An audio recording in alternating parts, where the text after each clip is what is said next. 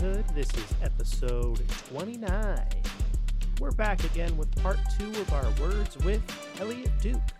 If you missed part 1, feel free to go back and listen. Elliot Duke is a fantastic man, a beautiful human being, of which I have known since the days of high school. Now he lives in Berlin, and he is known to mix a little bit of music, as well as, get down with the boogie down, you know what I'm saying? But this time, part 2, we talk a little bit more about his music mixing, as well as having, soft eyes when approaching certain things in life. Talk a little bit about spirituality, the new Matrix movie.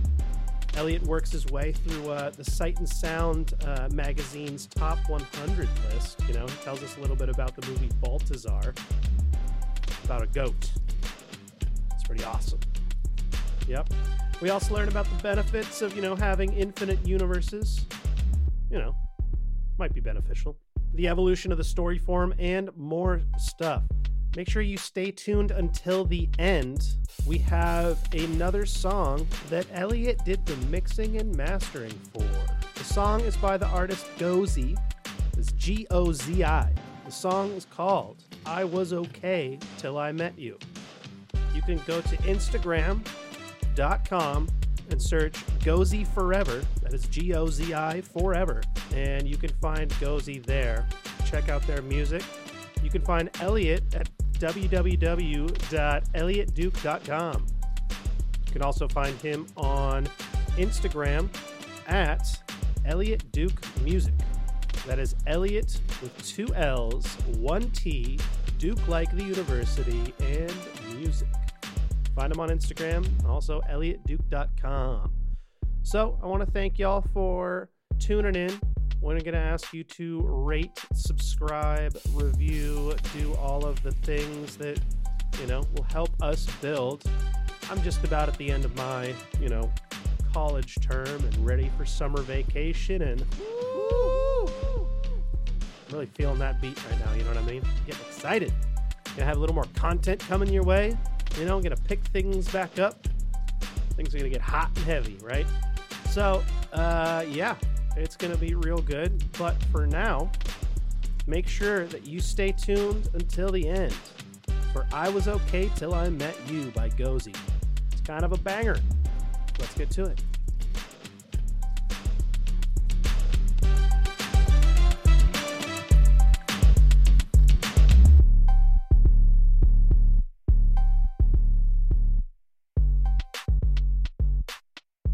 I mean, the saying, absolute power corrupts absolutely, right? Mm-hmm.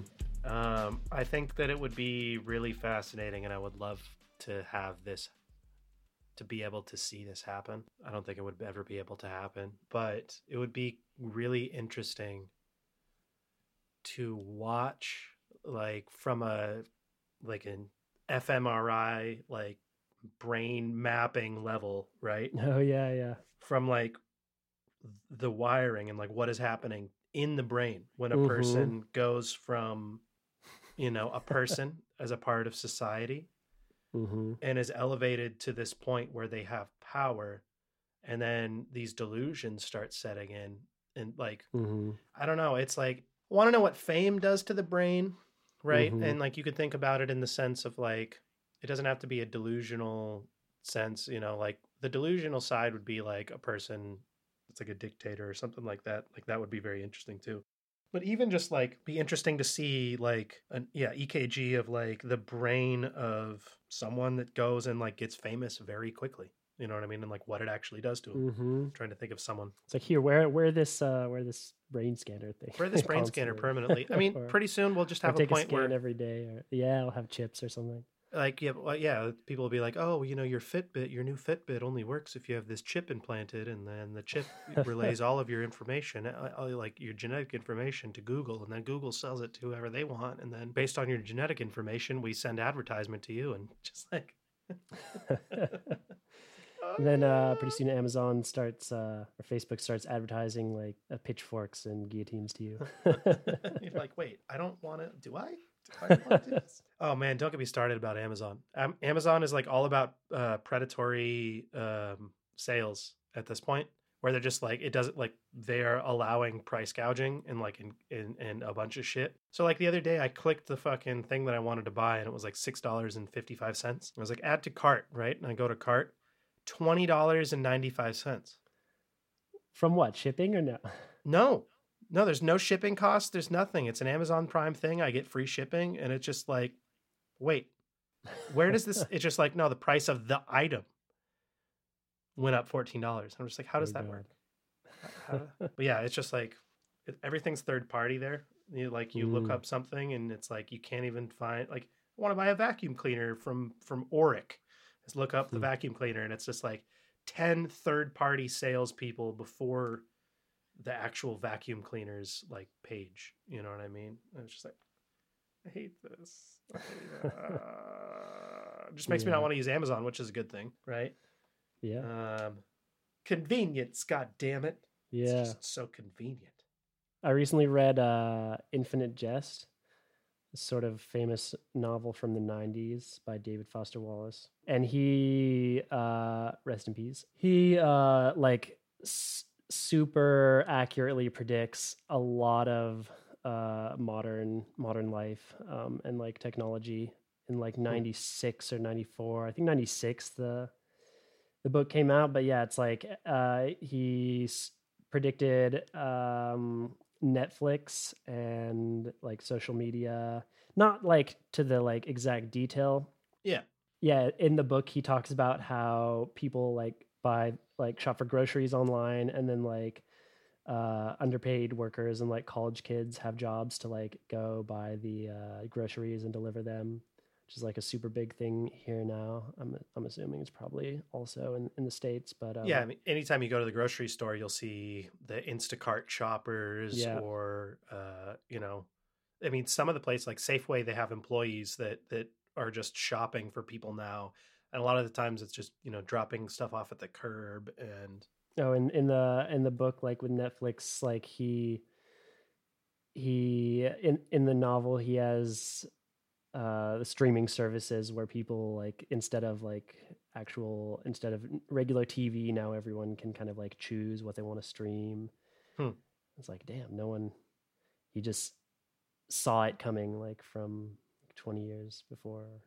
That type of thing, like where it's like, oh, this dude predicted it. It almost makes me think like, did one of like the people that was in the tech world, like let's say Bill Gates, Steve Jobs, Steve Ballmer, whatever, right? One of these like these dudes from the early stages. It like makes me think like one of them read that and was like, yeah. Like, yeah, it's like that's possible. That's totally possible because some people have like, I don't know, really systematic brains where they can think like in equations like really far ahead, and like it's crazy to me. Like I can think about stuff that hasn't happened yet and sometimes predict it decently, but I haven't tapped into why or what it is that is telling me that type of thing periodically. But like periodically I will, sports is a good way for me, right? Where it's just like, oh, like this pitch right here, curveball inside, hit for home run, and then that happens, like type of thing. Yeah, it's super. Or just like predict a segment of plays or like a momentum swing. Like it's like I could feel a momentum swing sometimes in sports where I'm just like, this is about to change. Like everything's about to switch, and then it does, and it's just like it's pretty cool to see.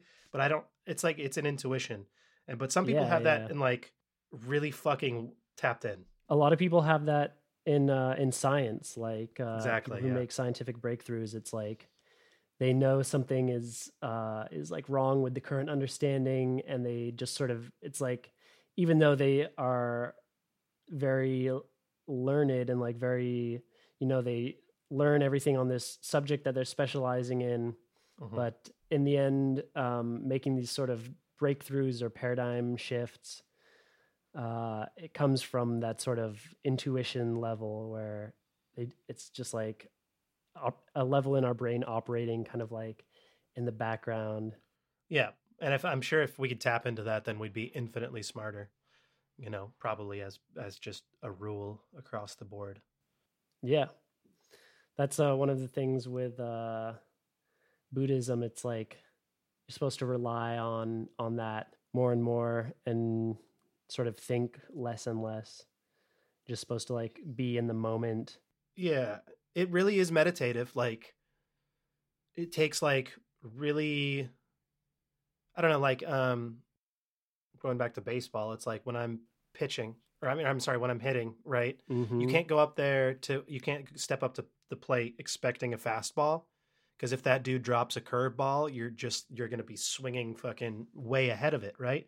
But the point, like soft eyes is something that is super important to have. So if you're watching sports, you're about to hit, you're driving like on a motorcycle, you Yeah. have to have soft eyes. You have to be like, You have to just relax a bit. yeah, you have to like, yeah, it's exactly. It's like, I call it soft eyes because it's like you're not looking at anything, Yeah. but you're looking at everything.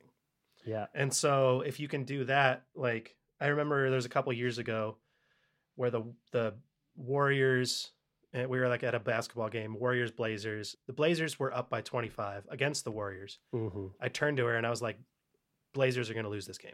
Well, like you don't need intuition for that.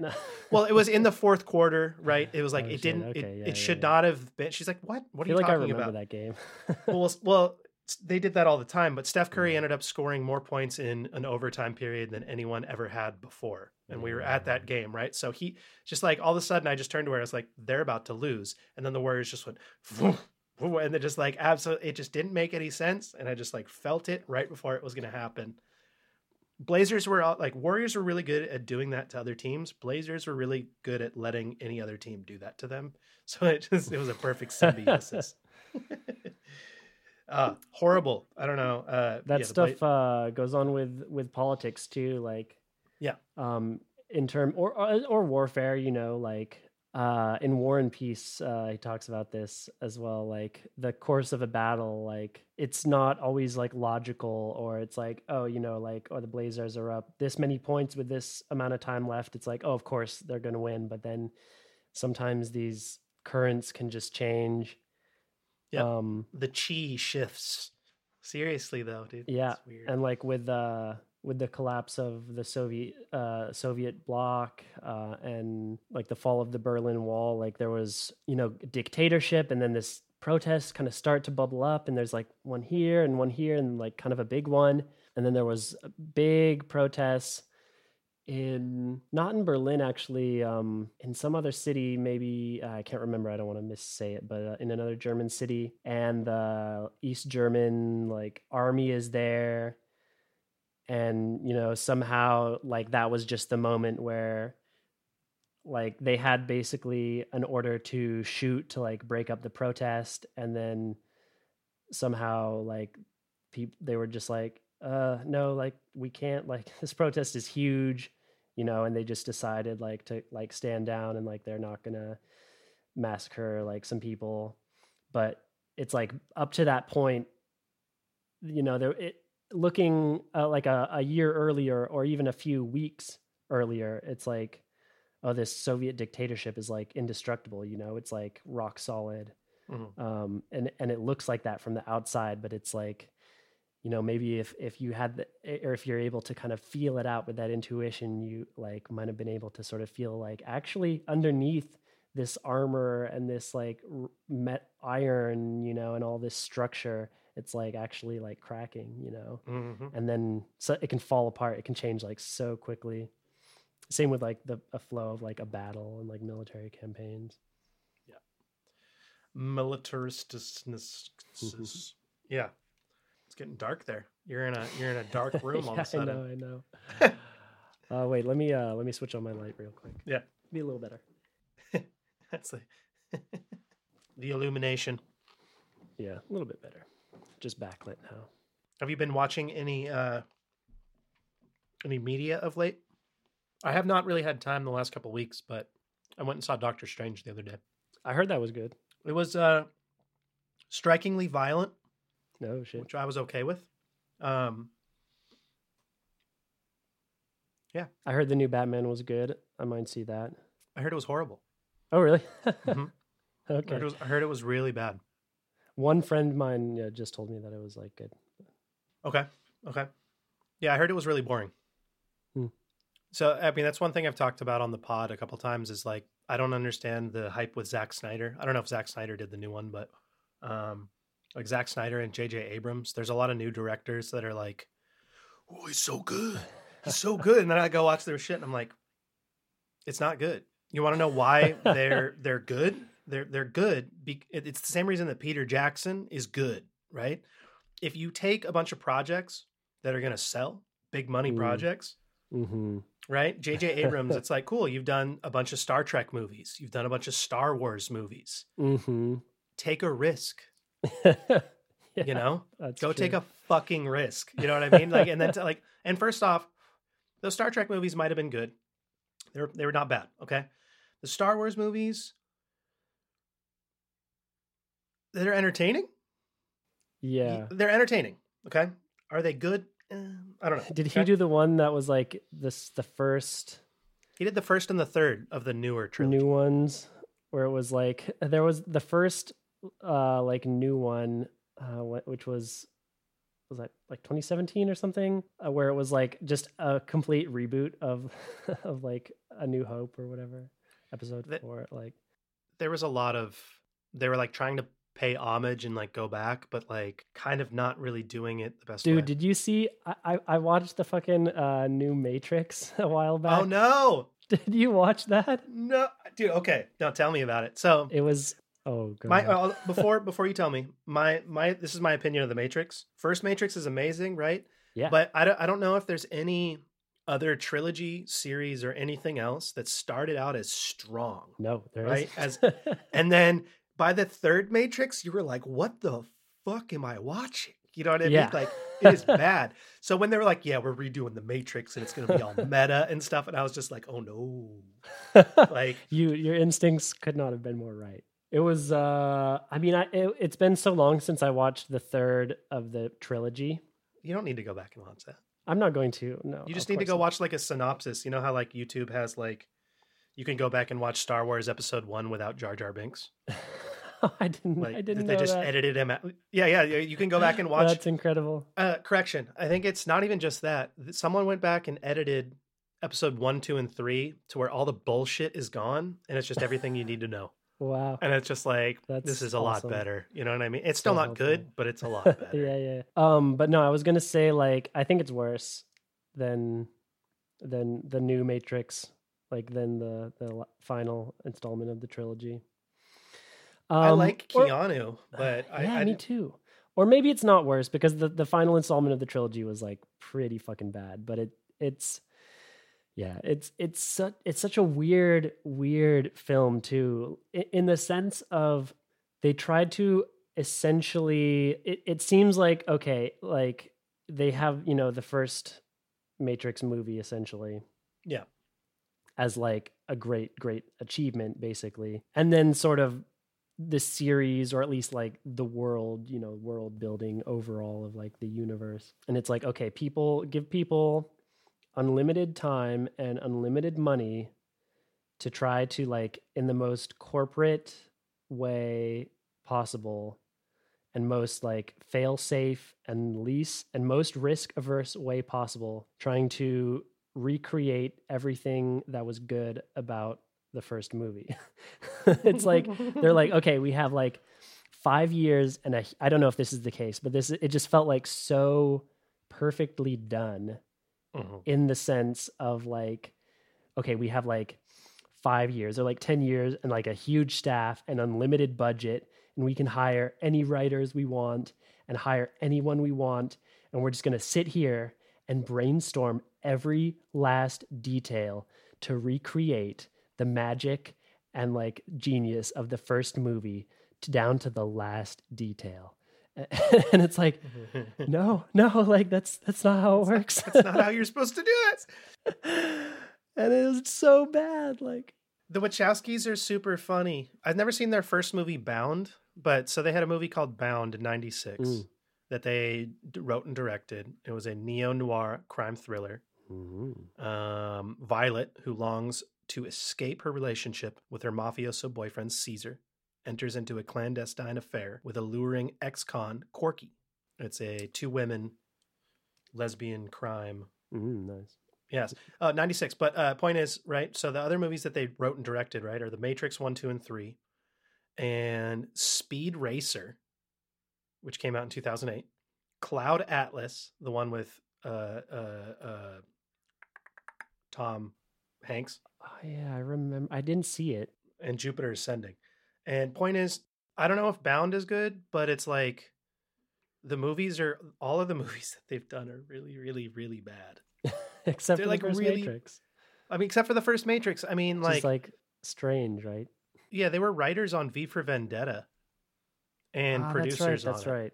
but they did not direct it. And I really liked that Ooh. movie, but that's also I based love off V of for a comic. Vendetta. Yeah, it's based off a comic book. Yeah, But it's Speed true. Racer, man, like 2008.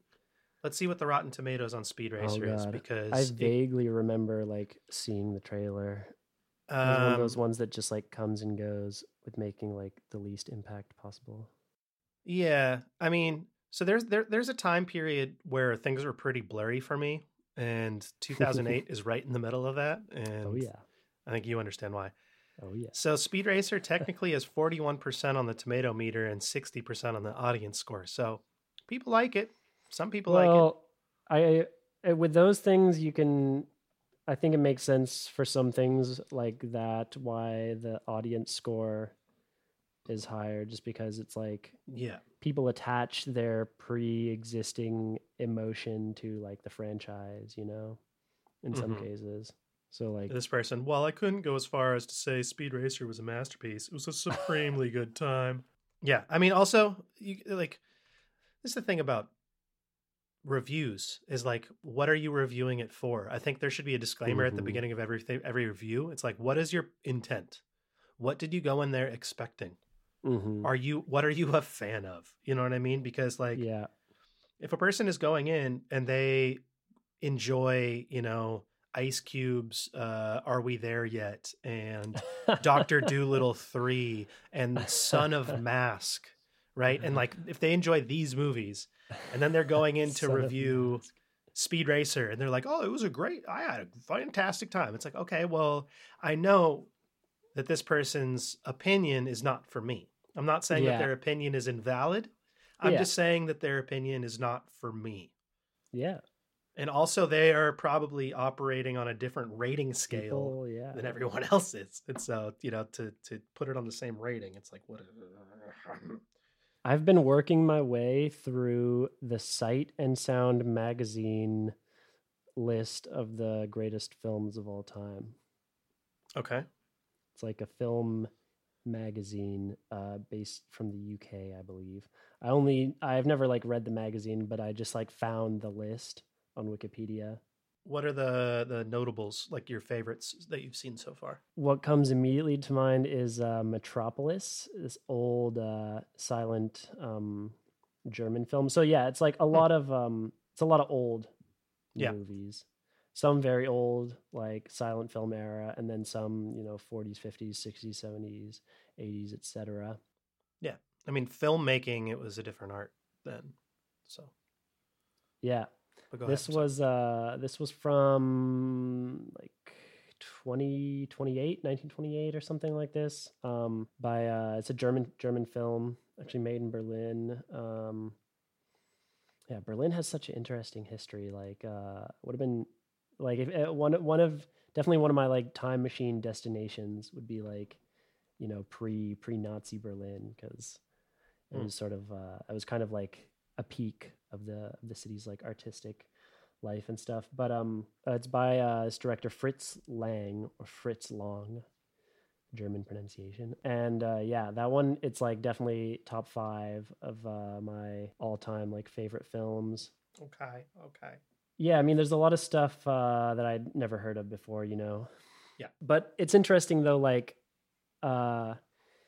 talking about people having different tastes, when it comes to film. Like you mentioned, like Ice Cube, Are We There Yet? And like Speed Racer and stuff like this. But it's interesting because this whole list of films is supposed to be the greatest films of all time, basically. They have 2 different lists, actually. One that's compiled by directors, Okay. like in the industry, and then one that's compiled by critics.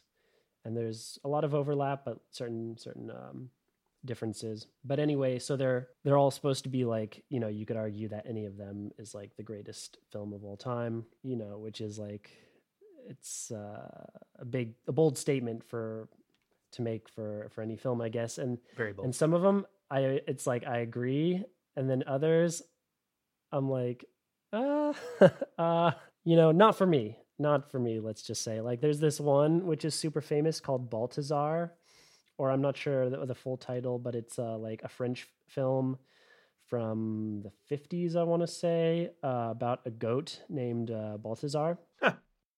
And basically, this goat is, the film is like, okay, there's this goat. It kind of starts off as like the goat is sold to this family as like a little baby goat. And then basically the film is just like, this goat is abused its whole life and then dies. Super like French, like, oh, c'est la vie. C'est Like, la vie. life is torment. But yeah, it's just the like, French make some fucked up movies, man. I swear to God. The most fucked up movie I've ever seen in my life was French. what was that?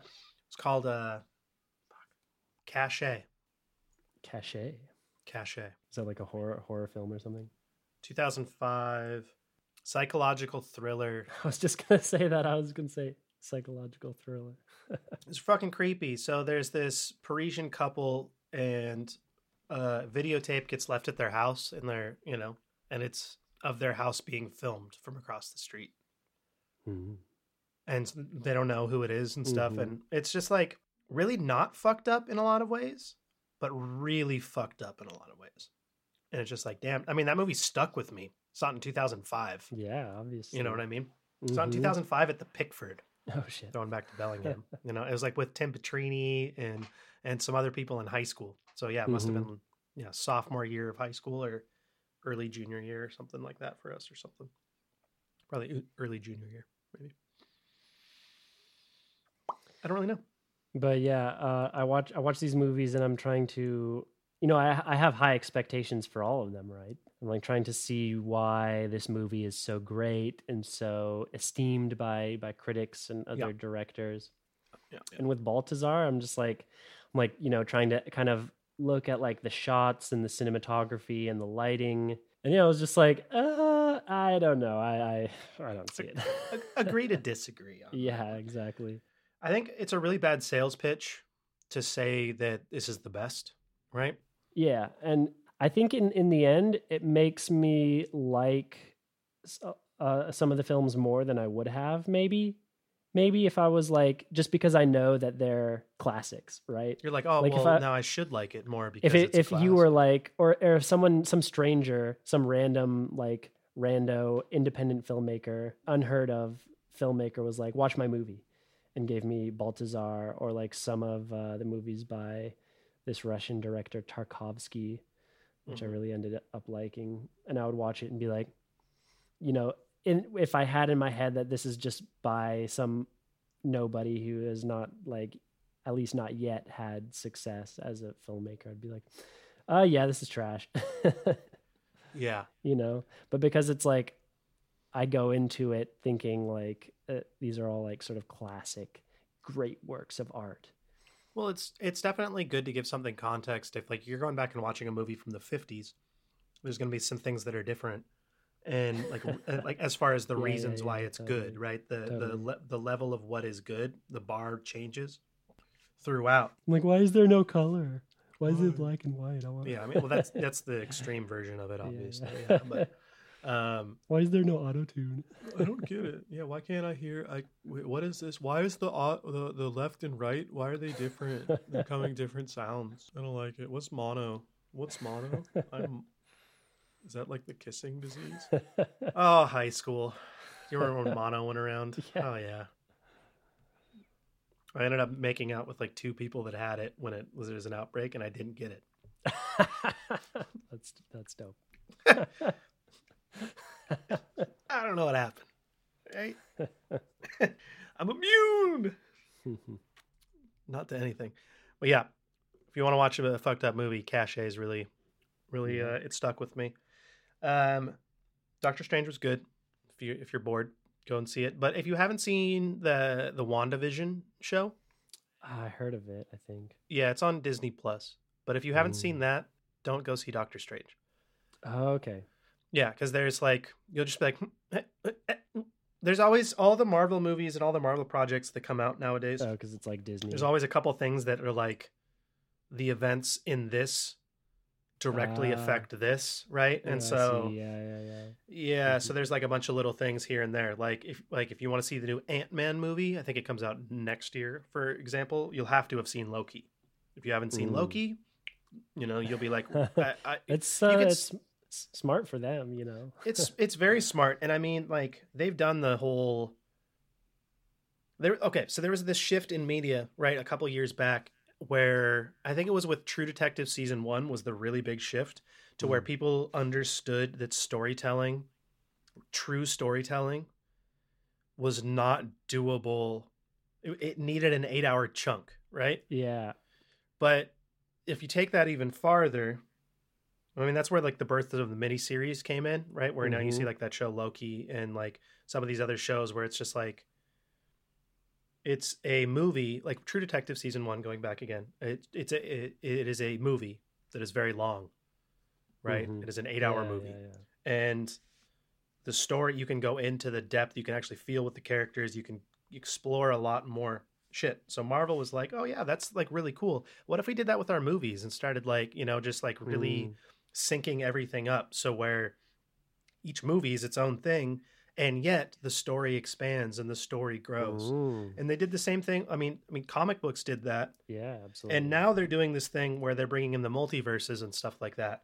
And a lot of people are like, oh, well, that's really confusing. And it's like, but also, once they started doing multiverses in the comic books, dude, shit got out of hand, because it's like, there's just so many infinite badass stories that can happen.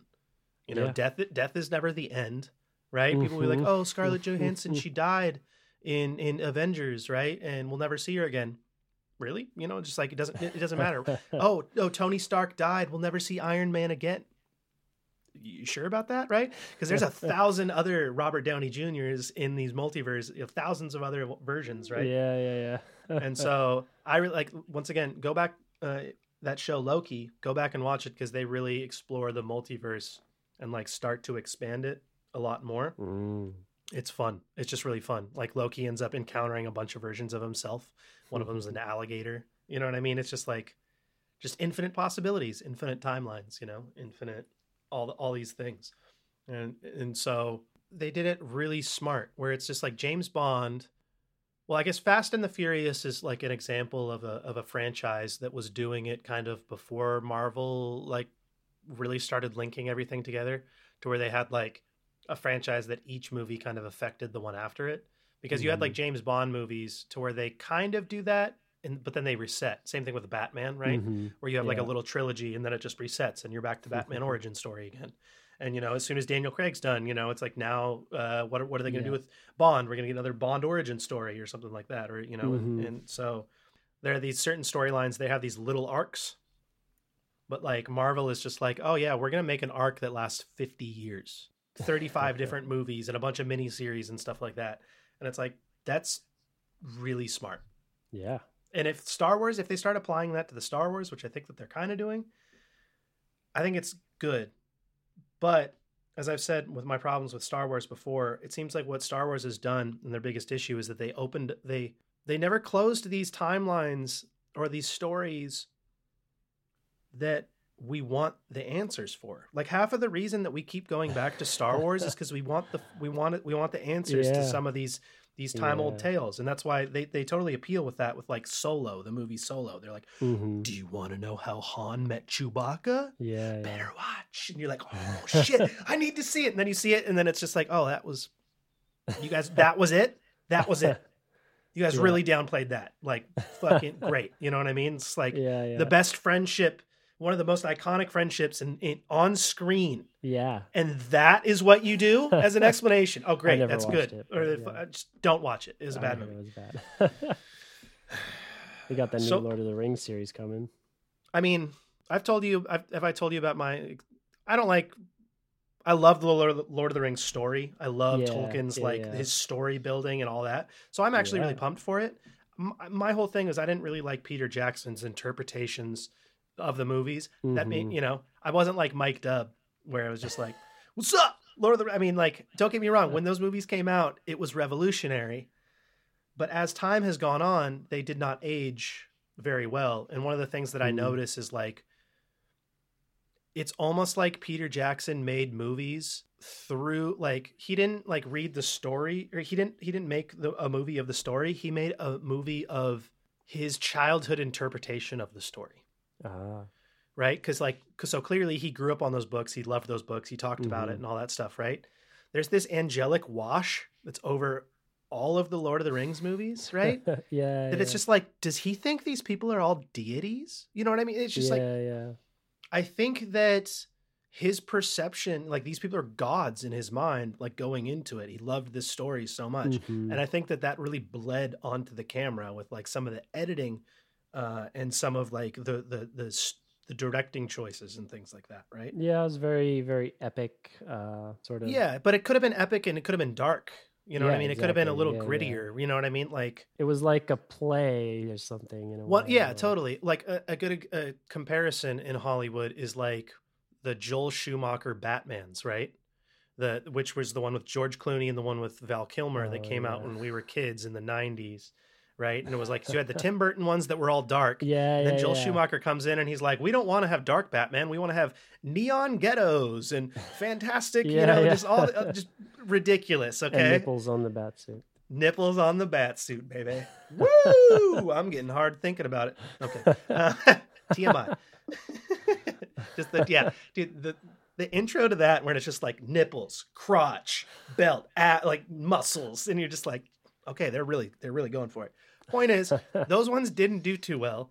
So then the Dark Knight comes around and they're like, we're going to go the grittier route, right? Yeah. But so you have Batman in two different lights, where I think like there are a lot of things that the Lord of the Rings did really well. There are just a lot of things that I feel like were done really poorly. And people think that just because, I don't know, there's like a nostalgia thing to it where like they're going to ignore the fact that it's poor quality because of the story. And so it's that whole thing with the J.J. Abrams and Zack Snyder and these guys being such good directors, because people are going to be so stoked on the story that they're not going to actually look at the art and what is actually being made.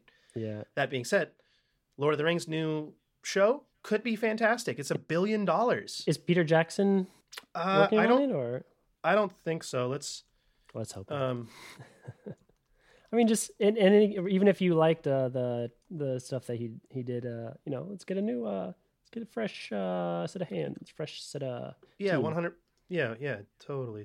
So it's called The Rings of Power. Such a dope story. Developed by J.D. Payne and Patrick McKay. So this does not have. Wish him the best. This does not have the touch of Lord Jackson. So that makes me very excited. Hell yeah.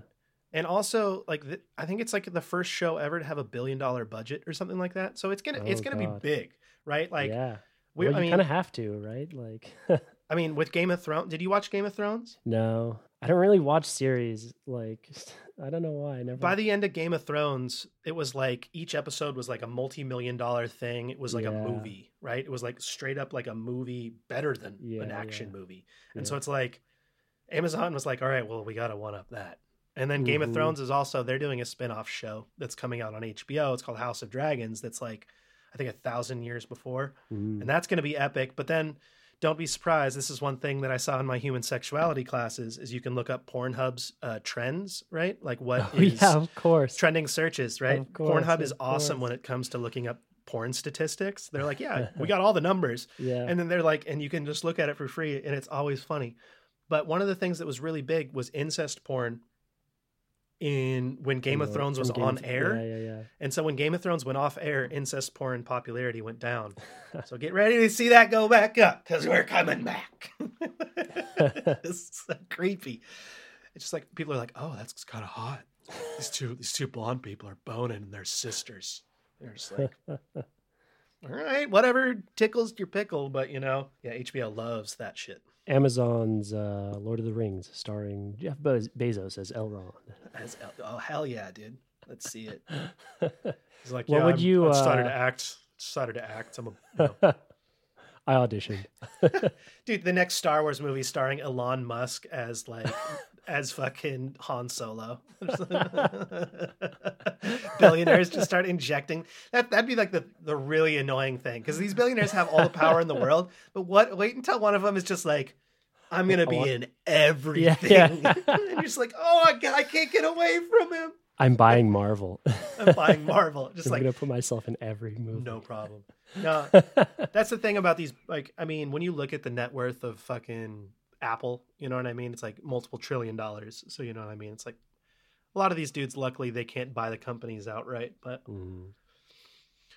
still, they can say that they're going to buy Twitter and then be like, I don't know if I'm going to buy Twitter. Actually, I'm going to buy Twitter. Oh, yeah. And if I do buy it, Donald Trump, he's coming back. Oh, yeah. But I don't know if I'm really going to buy it, though. I'll just hold off for a little bit.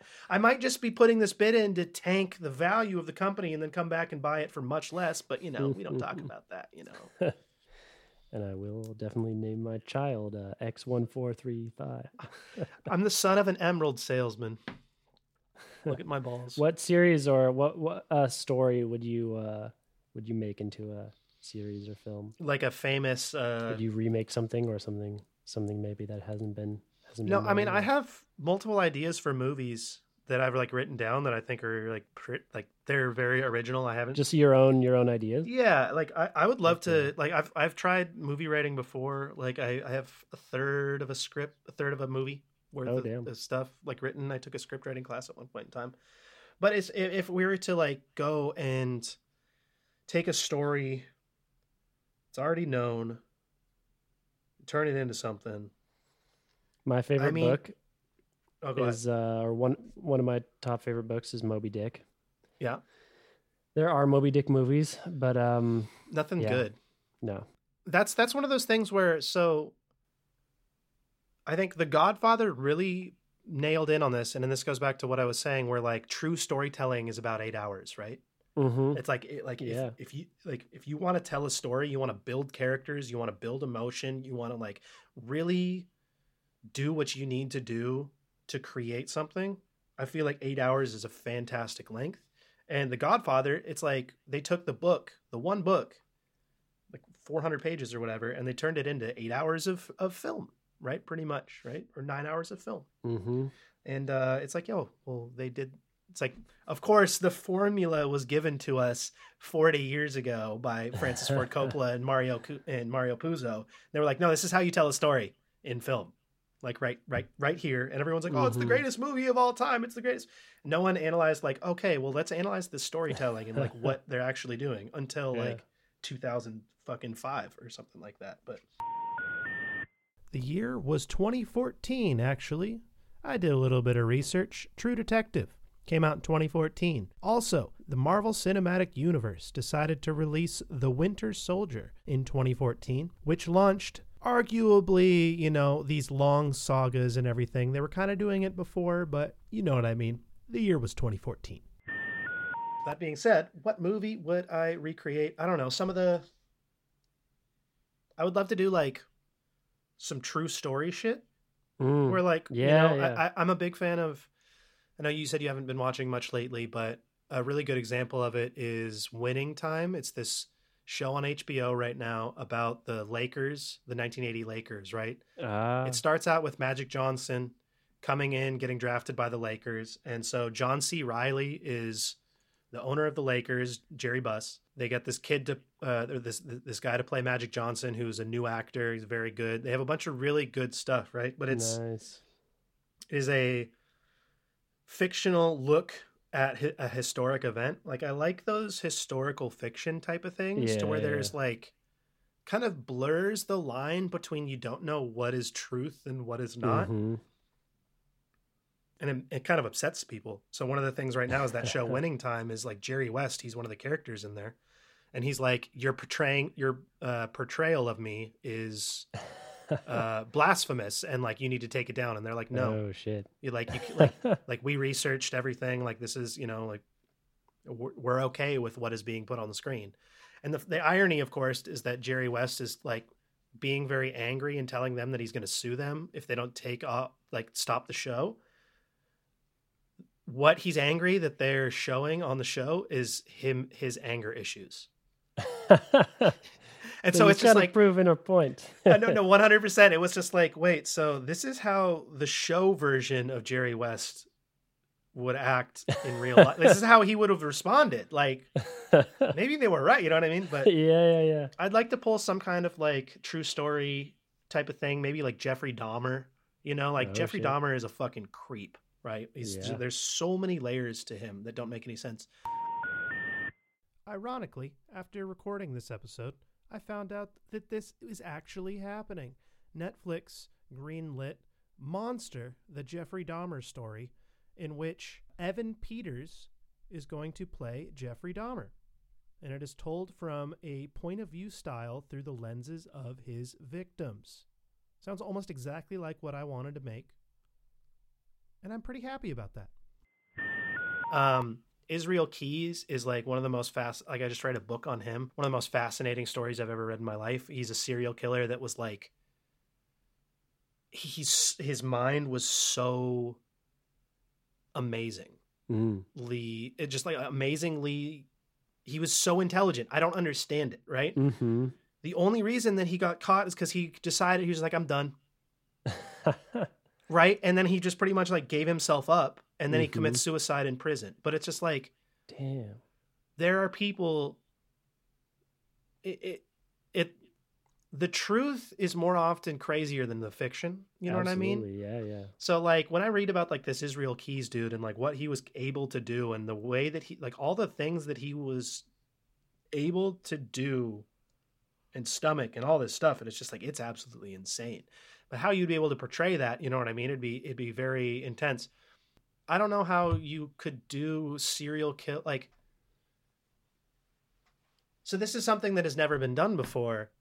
And it's something that I would kind of enjoy to do. I mean, maybe it has been done in like Son of Sam or something like that. But like a long series or a mini series or something where the protagonist, the main character, is the serial killer. Right? And it like is from their perspective in a lot of things. And like I think that if I could write something that would make you empathize with this serial killer, then that would be amazing. Yeah. Right. Like that would be what I would want to do, because like these people are humans too. Right. And I'm not saying that like we should empathize with Ted Bundy or we should empathize with Jeffrey Dahmer, but it's just like, it's sad when this shit happens, and it's also amazing. Right. And we want to study it. We want to understand it.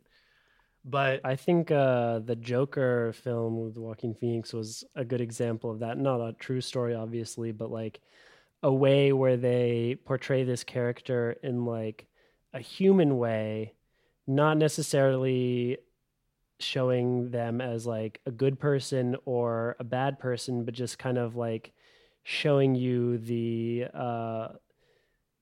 their humanity, and not in a sort of like judgmental way one way or the other, but sort of showing how, I mean, not exactly a serial killer, but like a violent psychopathic person, what is their sort of origin or their like day-to-day, like what do their perspective, their feelings, and their experience, like not to glorify or like make any excuses, but just kind of to show it, Yeah, I think a show actually that did a decent job of that was actually, the show was about the FBI the behavioral science unit that started, where they started analyzing serial killers and stuff.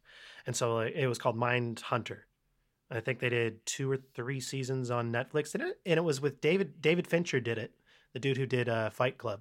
So if you haven't seen it, I highly recommend watching it. I think it got canceled, but I'm really hoping that they bring it back.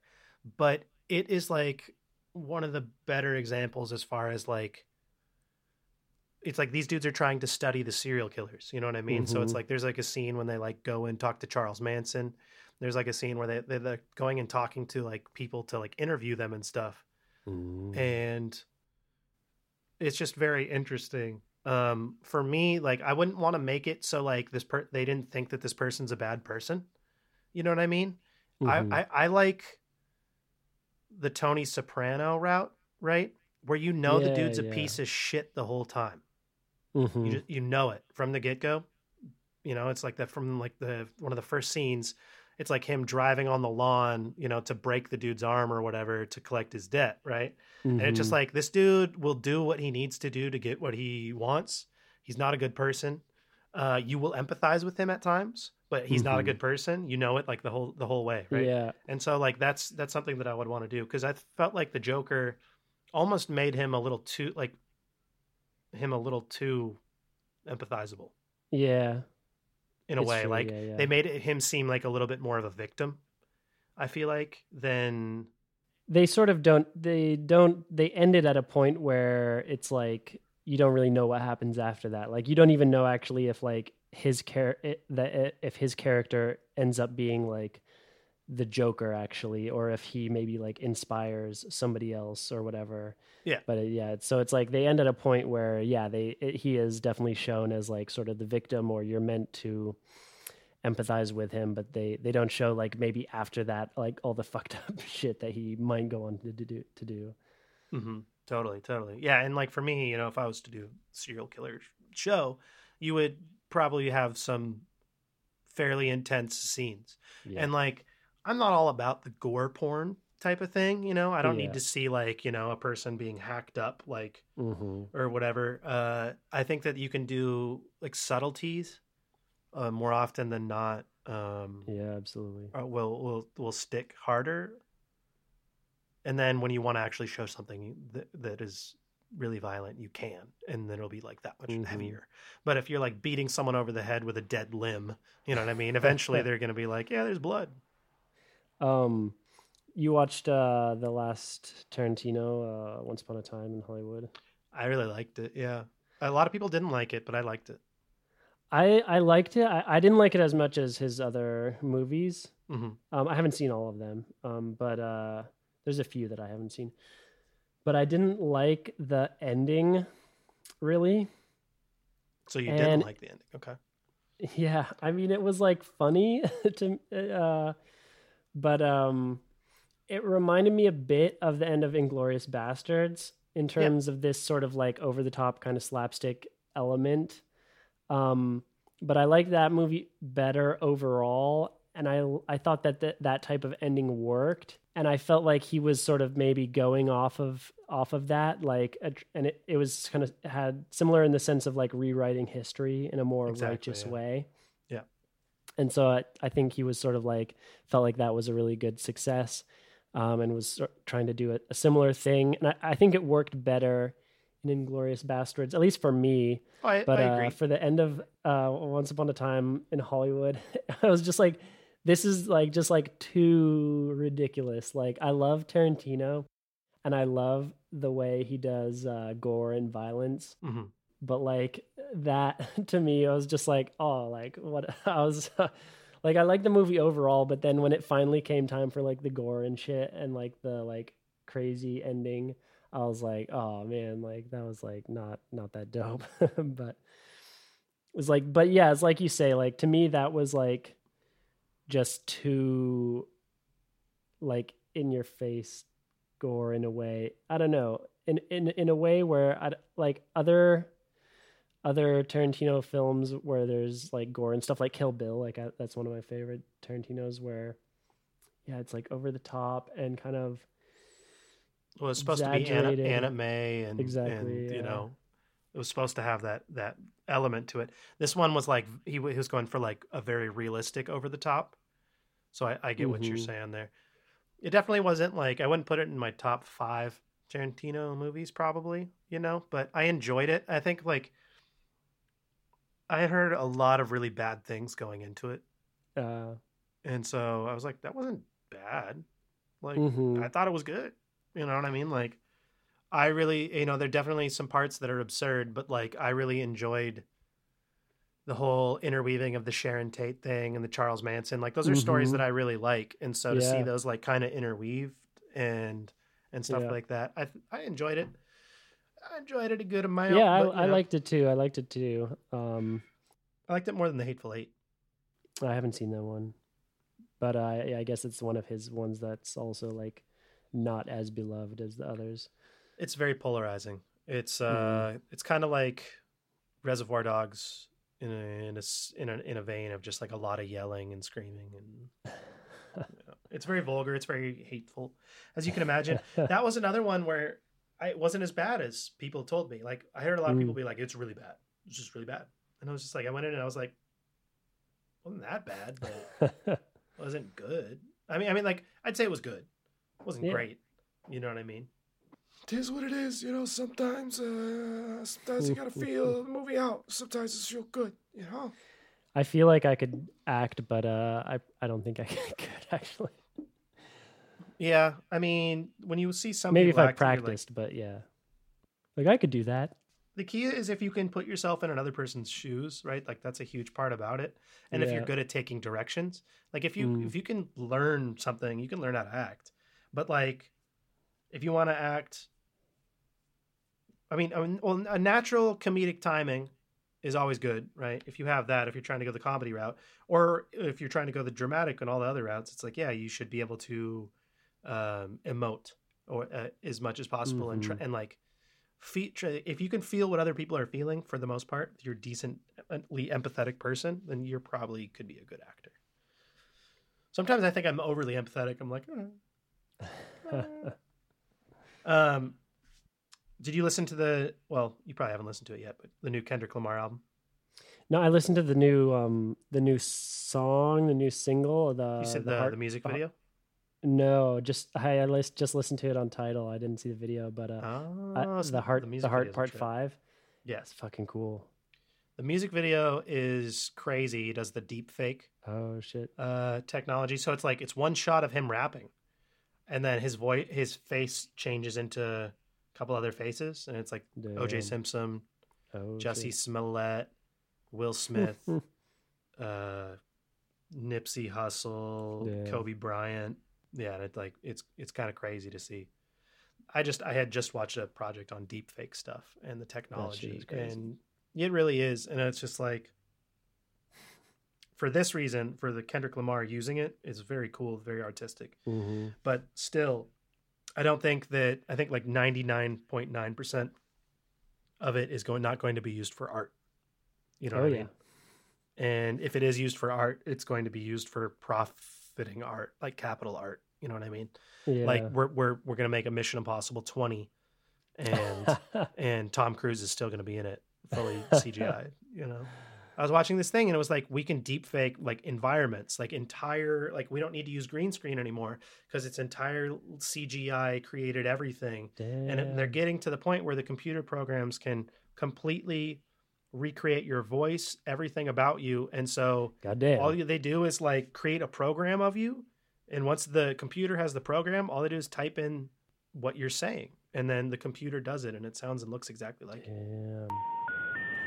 You can actually see this technology in action at this very moment in time. I just found out that the voice of Darth Vader, James Earl Jones, in the new Obi-Wan series is completely deepfake computer programs rendering of James Earl Jones' voice. There you go, folks. Shout out Darth Amin for the fact. It made me hurt my soul a little bit. It was a little terrifying, but, you know. Hell yeah. All right, buddy. Well, I'll catch you soon. Stay in touch and holler at me. Hell yeah. Thanks for having me on. Of course. Yeah. Thanks for chatting. Meet with me and the two Toms. Just Stash Brothers here. Just a bunch of stashes, you know. All right. Well, I'll catch you soon. Cool. Peace. Peace.